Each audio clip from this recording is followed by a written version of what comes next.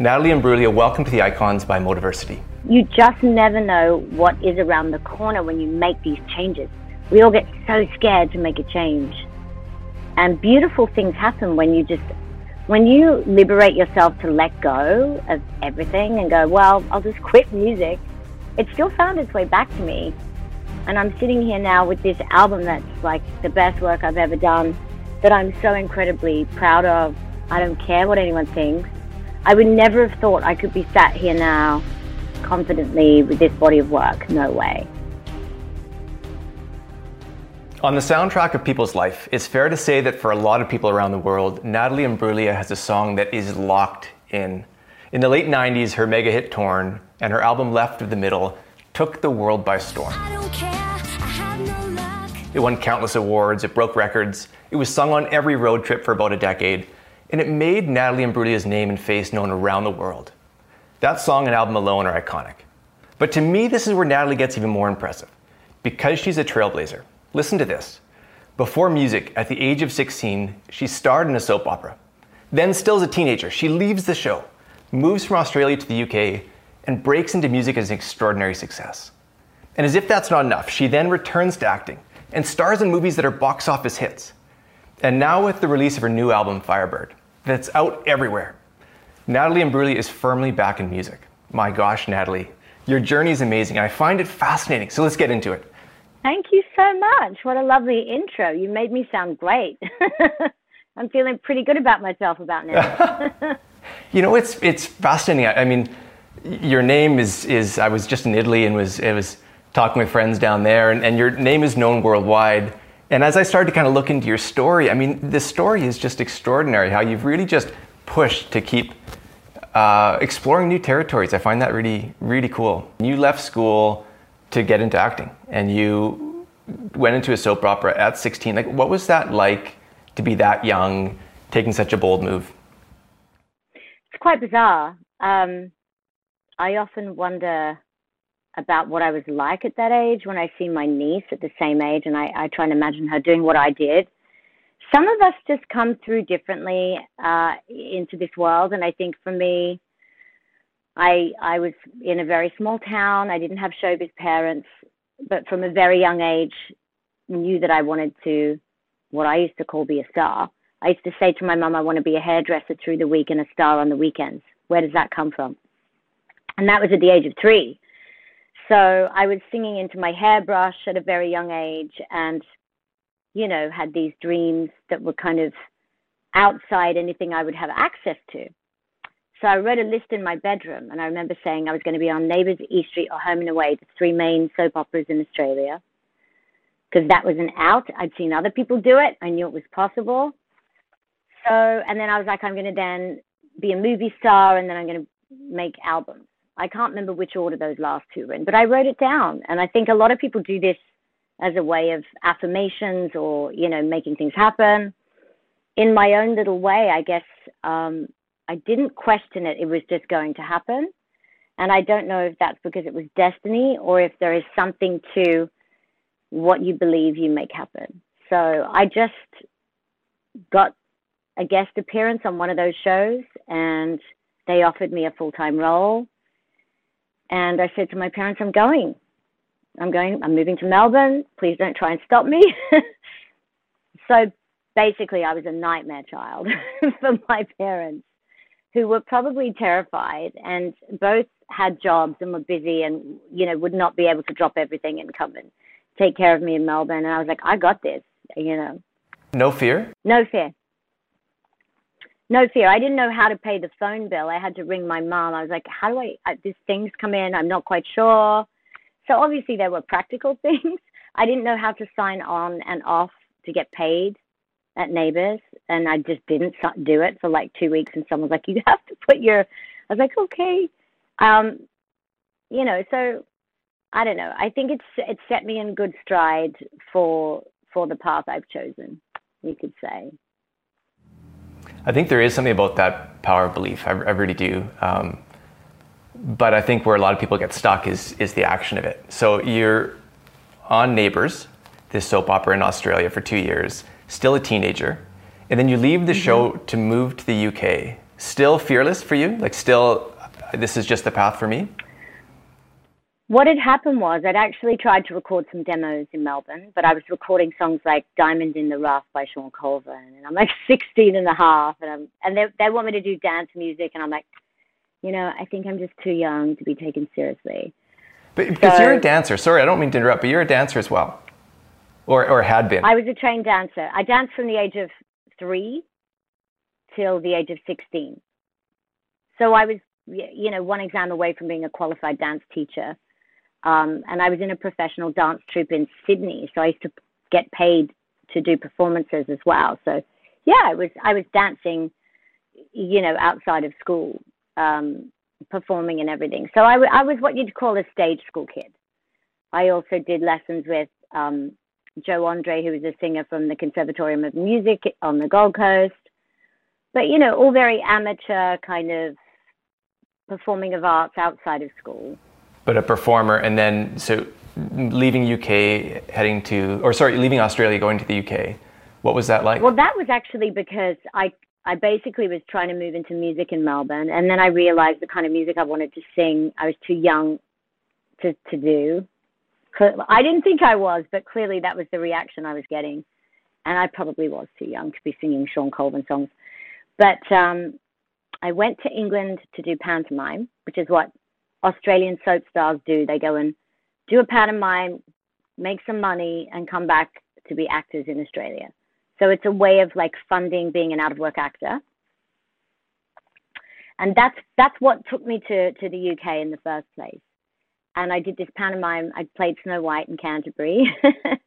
And then I just saw this whole other world. And, for an Australian who's, going to Europe and seeing, I was like, wow, there's this whole world out there. So I think that's what enticed me. And I just thought, I've got to move to the UK. That was the motivation. And then I got there and I was very famous because Neighbours was 2 years behind. So I had a bit of time, so I was getting paid to do appearances and I was trying to get acting work and I couldn't get a job. So I went there with opportunity, and the opportunities dwindled and the money ran out. And that was a scary time. And that's when I started songwriting. So many of our audience members, one of the questions we get all the time is just how do you get started? What would be your advice to someone who's in that spot? Maybe a small opportunity didn't work out, unsure about themselves. What's your advice to them getting started? I think you make your own opportunities. There's always something, there's always a way in. I mean, I was from this tiny little town and I could have been like, there's no hope for me. I was doing talent shows in a local shopping mall, like whatever. I would have sung anywhere or taken any opportunity. I think that you have to be hungry and you have to reach out. And my mum wouldn't let me get an acting agent, so I got on a train and went to Sydney and got one myself, So you have to have that tenacity. But first and foremost, you have to believe in yourself, because if you don't have that fire, nobody else is going to believe in you or buy into that either. And it's a difficult industry, so you have to also have a very thick skin. You have to be prepared for rejection, and you have to. This is why I always quote this book, The Surrender Experiment, because I think it's a really good one for viewing things that seem as seemingly disasters. And we all go through periods where these kind of things happen as opportunities. Like, okay, why would this be happening? What's on the other side of this? Instead of seeing it, I mean, I had writer's block. I'm a singer for more than 5 years. And for a while that swallowed me up. And I hid behind that and I did other things and I found ways around it. But then when I hit it head on and I found a way through it, I've written the best album of my career, in my opinion. And I've had the most fun. I've been in flow. It's like I can do no wrong. And I think a lot of what changed for me was how I felt about myself, the willingness to fail, the willingness to apply a discipline with something that you could say, oh, it's just creativity. And it's like, well, there's still a discipline. You have to show up. You have to be willing to write some bad songs to get the good song. And that's the part that the ego can't handle. That's the part where you're like, ah. So I cried a lot. We laughed at some of the bad songs, my managers and I. And, you know, you just don't give up. Just don't give up. I wonder too about the pressure. I mean, you had a song early in your career that was just, I mean, it's iconic, extraordinary success. What was that like for you, having one of your early songs take off in that way? I was doing a lot of spiritual practice at that time of my life. Before that first album came out, I'd met a meditation master. So I had a lot of tools, you could say, and my perspective on who I am and what's important, being that I was famous young, and then, you know, dove deep into this Eastern philosophy and spirituality and meditation. So I had these really good tools for becoming mega famous again overnight with this song, which was, this is not me. I'm not what I do. And, you know, what are you going to do with this experience? Keep your feet planted on the ground. And I used those tools to be able to cope with that. And it's transient. I mean, I'd been famous and then not famous. And so once you go through the rhythm of that, you have no attachment to that. You don't define that as meaning anything other than a result of being on camera a little bit more frequently. So I don't place any importance on those things, and I was able to value the good parts of it and certainly handle the fact that everybody had an expectation of me after that first album to live up to that. And that I found really hard. That's probably the hardest part, was not, you know, the celebration of Torn connecting with everyone around the world and my first album doing so well and winning awards. And I mean, that was fantastic. And I made a promise to enjoy it and savor it in case that was the peak. But it was then writing the second album, and that was the challenge for me. And that's where those tools came into play. So I consider completing that album as one of my greatest achievements under that kind of pressure, I would say. Mm-hmm. You know, those early albums and experiencing, you know, being an overnight star and then also working through that second album, how's that impacting this current album, Firebird? It feels like it's kind of so far removed from it. I mean, every time I do an album, it's a comeback. I think this is my 100th comeback. I mean, it's literally, I take so long between albums, it's never considered a roll-on. So I feel like what's great about that, what's benefited me, is that when you're not oversaturating the market with yourself, it's like people are interested because it's been a while. And, you know, I don't really promote myself in between projects. I've got something to say. So I normally have quite a good experience anyway. There was one album that got shelved and didn't get a proper release, and that's when my writer's block kicked in. But apart from that, I would say I think songwriting for that many years, there's a spontaneous wisdom that comes with trusting yourself. So when I go to a writing session, I don't turn up with homework, with like notes and song titles, and, you know, because I trust the process and it comes out of the ether. And what I do is I get into the energy of the person I'm working with and chat to them, get to know them, and have them get into my head. And the song usually just flies in when you do it that way, instead of like trying to fit a poem you wrote last night into this new environment that doesn't work over those chords, and it gets clunky. And I think I have more fun. I trust myself more. And just years and years of practice of doing something repetitively, I can say that I'm getting better at it.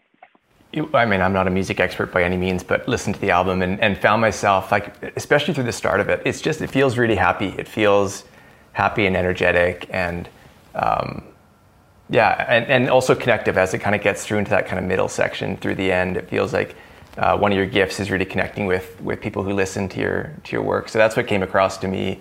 But take that with a grain of salt, as I said. Certainly not a music expert. Well, I'm not a musician. I don't play an instrument. So for me, I see myself more as a director. It's like being a director. So my gift is being a communicator. So I feel like there's the tone of my voice and how I communicate how I'm feeling is what lands. And I've had to learn that that's my gift and that's valid. Like it doesn't need to be this or that or the best songwriter, or I can't sing fancy licks with my voice. Like it just doesn't do it. It's quite a basic, simple voice.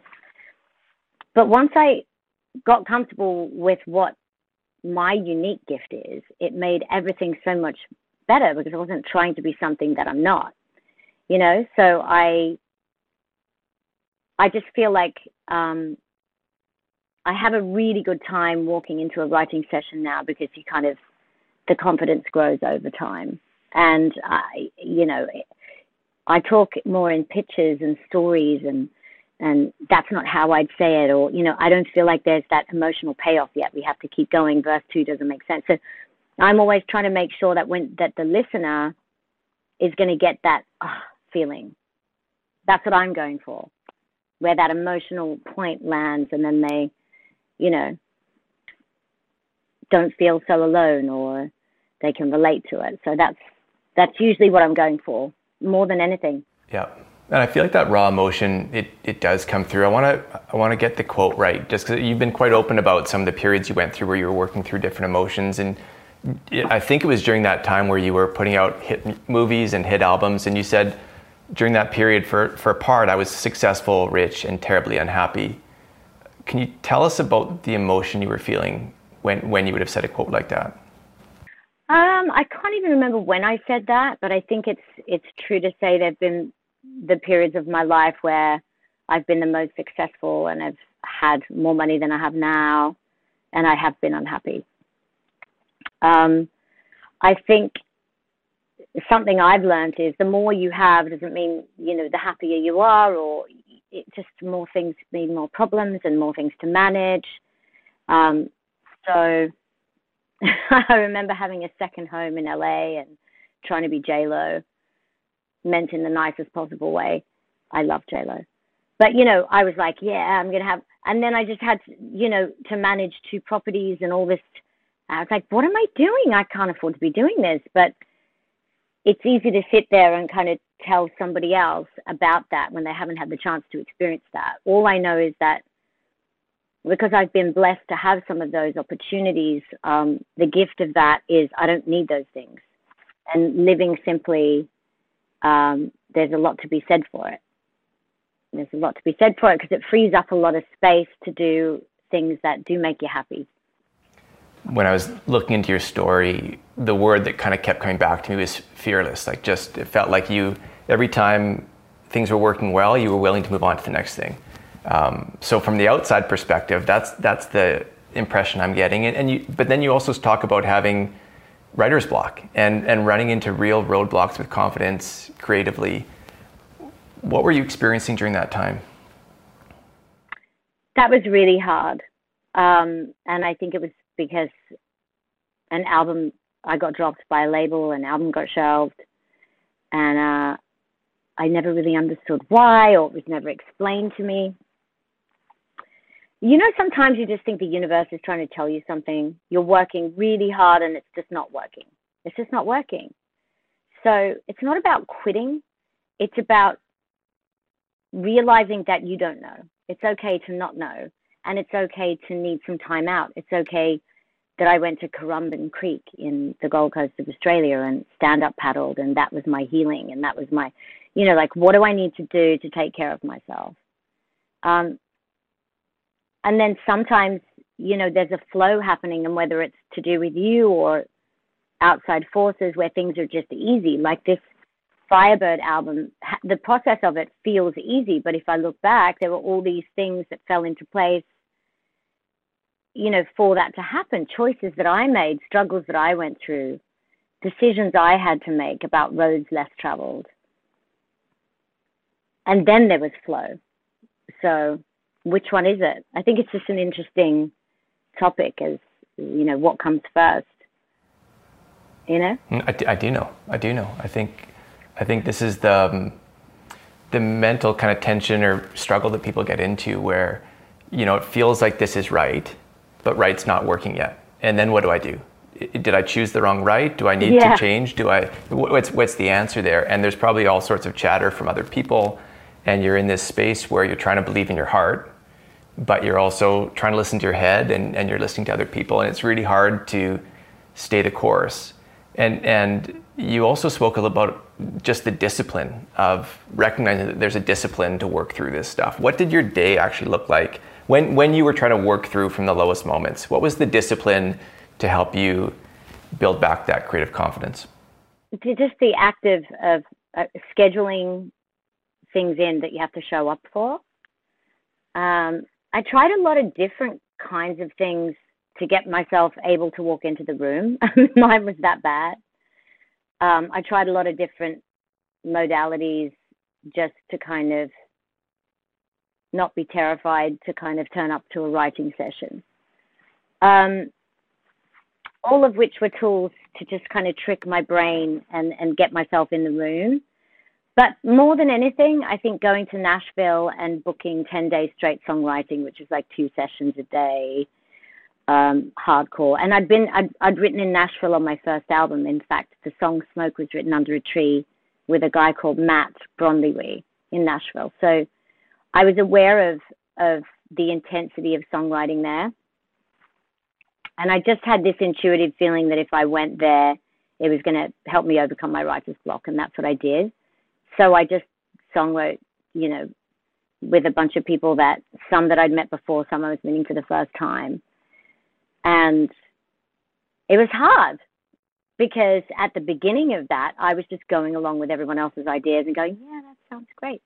And it's nothing I would say, wasn't me. And then I'd wonder why I didn't like the song, or I'd be crying. I'm like, oh, this is so not me. But finishing off the day, not speaking up. So a lot of it was also learning, if I don't have the courage to say, well, I wouldn't actually say that. That's not who I am. Then I'm not going to be happy with the songs because they're trying to help me. And if there's no me in the room, then how are they going to help me write the song? So I think some of what I learned was the courage to just take control of the narrative and shut things down if it doesn't feel like it's me. And that's okay. That doesn't mean, you don't want to offend people. And in a creative room, you have to be really careful. But my experience has been that collaborators love it if you're like, that's not me. So what is you? And you're like, that's me. And that's a really helpful, useful thing in a writing session. So it's welcome. I guess I'd just forgotten how to do it. I think it's going to be really helpful for a lot of our listeners to hear that you worked through confidence challenges. And if you could speak directly to somebody who's struggling with their confidence, what would you say to them? I would say you're not the thoughts in your head. They're just thoughts. You can make up new ones. The mind, do something with your hands, go outside, walk, exercise. The thing is, the mind's nature is to turn in on itself. And if you just let it run away with itself, it'll drive you mad. So this is a work in progress. This is not something you just overcome. You have to find tools, whether it's meditation, whether it's, writing down negative thought patterns and creating more positive ones, like whatever you need to do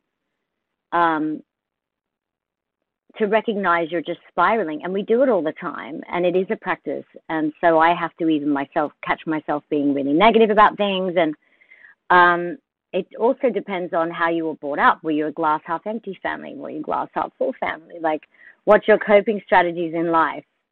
Do you catastrophize? Like my mother did that. So I have to fight against going, oh my God, it's going to be a disaster. So I also got my discipline from my mother though. So there was a lot of good that I got from the strength of my mum. But, it's just finding ways to work with the mind. The mind can be a great help if you can figure out ways to stop it taking over. The idea of you being a trailblazer and really like pushing into new fields, doing things maybe a bit differently. What's been the good and the hard that's come with that approach?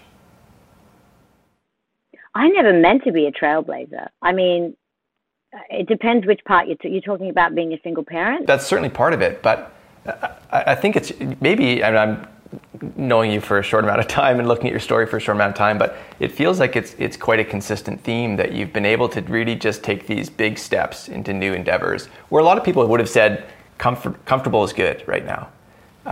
So to me, that really is kind of breaking new ways, and it's, you know, your pathway into parenthood, but even your career choices. So I'm guessing there's been fantastic opportunities that come with that, but also some hard parts. Well, it's weird because my mum's the one that taught me never give up. My mum was really tough. And when I wanted to quit tap dancing, she was like, "You're just angry at your teacher. You're not quitting." And I was so mad at her. I was like, I can't believe she won't let me quit. But children love a boundary. And I think it's something that's really stayed with me. So when things are really hard, I don't quit. But if there's a moment where I'm truly lost, it's a courageous step to say, I'm going to walk away. So it's just checking in with yourself. And I think we know when we're just being scared, and we know when it's like, no, I genuinely don't know what I'm doing or what I want. And like me giving up music. And that might have been because I had a confidence crisis, but I think anyone getting dropped by a label at that point in their career, you know, with what they considered to be a good bunch of songs, is confusing. And it's okay to do that, because you just never know what is around the corner when you make these changes. We all get so scared to make a change. And beautiful things happen when you liberate yourself to let go of everything and go, well, I'll just quit music. It still found its way back to me. And I'm sitting here now with this album that's like the best work I've ever done, that I'm so incredibly proud of. I don't care what anyone thinks. I would never have thought I could be sat here now confidently with this body of work. No way. It didn't seem possible, but it was the courageous step to accept that I didn't know what I wanted to do, and to express myself through, I went and studied with Ivana Chubbuck and learned acting. You know, I did other things. And I gave back, and I was a judge on X Factor to these young 3 girls that have a career now. And like, you know, it's okay. And it's okay to have periods where you're just living, you know. I think we're in a world where it's like, do, create. And it's like, well, not everybody is built that way. Some of us move a bit slower. We're a bit more fragile. We need time, you know, to just kind of, life can be tough. So I don't think there's one mold for one person, and you've got to be okay. I mean, I'm clearly a turtle when it comes to, you know, there's a lot of years between albums, but turtles win the race. So, you know, it's not about the amount that you do. It's just about the care that you take with what you do, I think. Turtles win the race, and you've got a great album. I mean, I've listened to it and loved it. What was your intention with Firebird? I didn't have a genre, a style of music. I just knew that I had stories I needed to tell, and each song is its own universe. And I don't want to limit myself to one style of song. I love country. When you love too much, you know, I like the vibe of Dive to the Deep. Then there's so many different kinds of songs. You've got Maybe It's Great with Albert Hammond Jr. Nothing Missing, a bit more rocky. I mean, the songs are so varied. So I didn't want to limit myself to that. So for me, it was just telling the truth. And the story was the start of it. And then the hard part is tying that together at the end of it. But there's about 5 songs that aren't on the album, because I'm still old school. I still make an arc with my albums. And there's songs that thematically didn't make sense because the subject matter was way off. And I was like, I can't. And, you know, you're doing your track listing, and I'm like, it doesn't fit. It doesn't roll off the back of any song, because, like, there's no home for it here. And I love that side of it. To me, that's like, I know that the modern way with music now is you just put a song out a month or whatever, but I still approach it old school because I enjoy it. It's interesting when you say that. When I listened to the album last night and found myself getting like kind of pulled into it, and I feel like that was almost the way it was when I listened to albums growing up. Like you'd sit down and put on the first track, and you'd kind of just find yourself getting pulled through. And I don't know if I have that same experience the same way nowadays. So maybe that's what you mean by old school, and this kind of arc to an album that just kind of pulls you through with a story. I remember sweating when it's time to do the track listing. It's so important to me. And I cut them all out, kind of David Bowie-esque, all the titles and like the number down the side, and I rearrange them. And then I listen to them, how they flow into each other. I mean, that's all of those, the detail of all of that. I just love it. I live for it because I want the listener to have that experience. If it's working for me, I hope that it's going to work for them. You mentioned early your kind of interest in spirituality, learning in that regard. What have been your big discoveries throughout your journey? Like, what are the universal truths that feel like, I now know that to be true? I'm not what I do. Like, who I am is not what I do. I'm not the voice in my head. It's just like the basics. Which for some people, they can't even wrap their head around that. So, you know, that's a big one. If you're not using those tools, then you're going to have, you know, like I haven't had a proper meditation practice in a while, and it kind of shows. I'm a bit scatty. I'm going to blame that on being a new parent. But, you know, I know that the periods of my life where that practice is in place, everything's a bit easier. We're all connected, you know. I think that's the truth, which even that one some people struggle with. But that's my personal belief. I think that makes everything easier to wrap my head around that one. Yeah, mainly just the basic meditation thing has just been a great tool.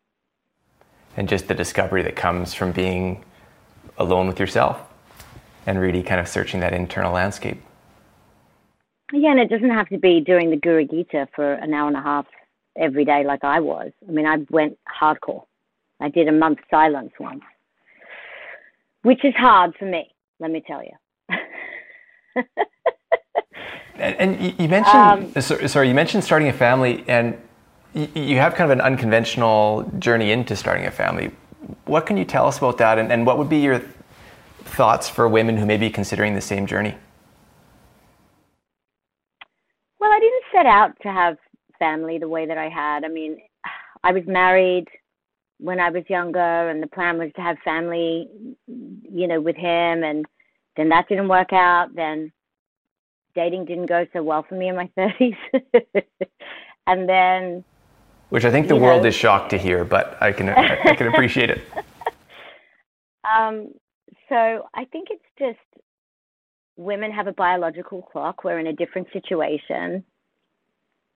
And so it wasn't like this is what I'm setting out to do. I'm choosing this thing instead of that thing. I think that's a really, I don't want to put that out there because it's not true. And, you know, it wasn't about not wanting to be in a relationship or have that shared experience. But if you're not in a relationship and you haven't found that person, as a woman, what are you going to do? And, you know, I feel like you should be able, family should be for anyone, whatever you want it to be. If that means your children are puppies, then that's your family. Like, it doesn't have to be, and I mean that quite seriously, as an animal lover. Like, what family should be whatever it looks like to you, and there shouldn't be a bulk standard, this is what family looks like. We don't live in that kind of a world anymore. So it was scary, though, because you're in the public eye, and so you're like, oh, God. You know, I don't really want to talk about it to the whole world. But then I just also took control of that to avoid further press intrusion, and got a whole lot of love back. But it wasn't easy. I'm a private person, so it's not necessarily something that I wanted to be talking about, and I'm very protective of my son. But I feel like what's happened is I've helped a lot of people, and I've had a lot of people reach out to me, and, you know, that makes it worthwhile. And who'd have thought it was still such a kind of taboo thing? So I think a lot of this I was writing about and coming to terms with on my album as well. So there is a lot of Not Sorry. There's a track called Not Sorry. There's a lot of owning and claiming the road less traveled. And I think it's really cool to kind of be at a place where you take ownership over that. It's a good thing. I think that's really cool. People should be free to make choices. Exactly. Natalie, what's the legacy you hope to leave behind? Oh my goodness. That's just such a big word. Legacy. I don't know. I mean, I'd like just to be known for someone who was wholly who they are and, you know, honest in their truth about it through my art, I could say. That would be nice. And what's next? You got Firebirds coming. It's here. It's fantastic. Well, the Turtles trying to put out an album in less than 3 years after this one, but we're not holding out much hope. But that's the plan. I've got the 5 tracks I told you about. It would be great that I could tour this album next year. Beyond that, I really don't plan too much, but I'd love to tour this album for as long as is possible and get some new music out in less than 3 years, if I can. Hopefully we can convince you to come to Canada. Oh my gosh, I would love. Canada's great. I've spent time in Canada. Mm-hmm. It's been an absolute pleasure. A real pleasure to Thank have you this so conversation. much. I feel like I chewed your ear off. I'm sorry if I was rambling. No, this has been fantastic. Really honest, and I think what a lot of people are hoping to hear from those they've looked up to and known for a long time. Just a real honesty about their journey. So thank you. Thank you. I enjoyed it.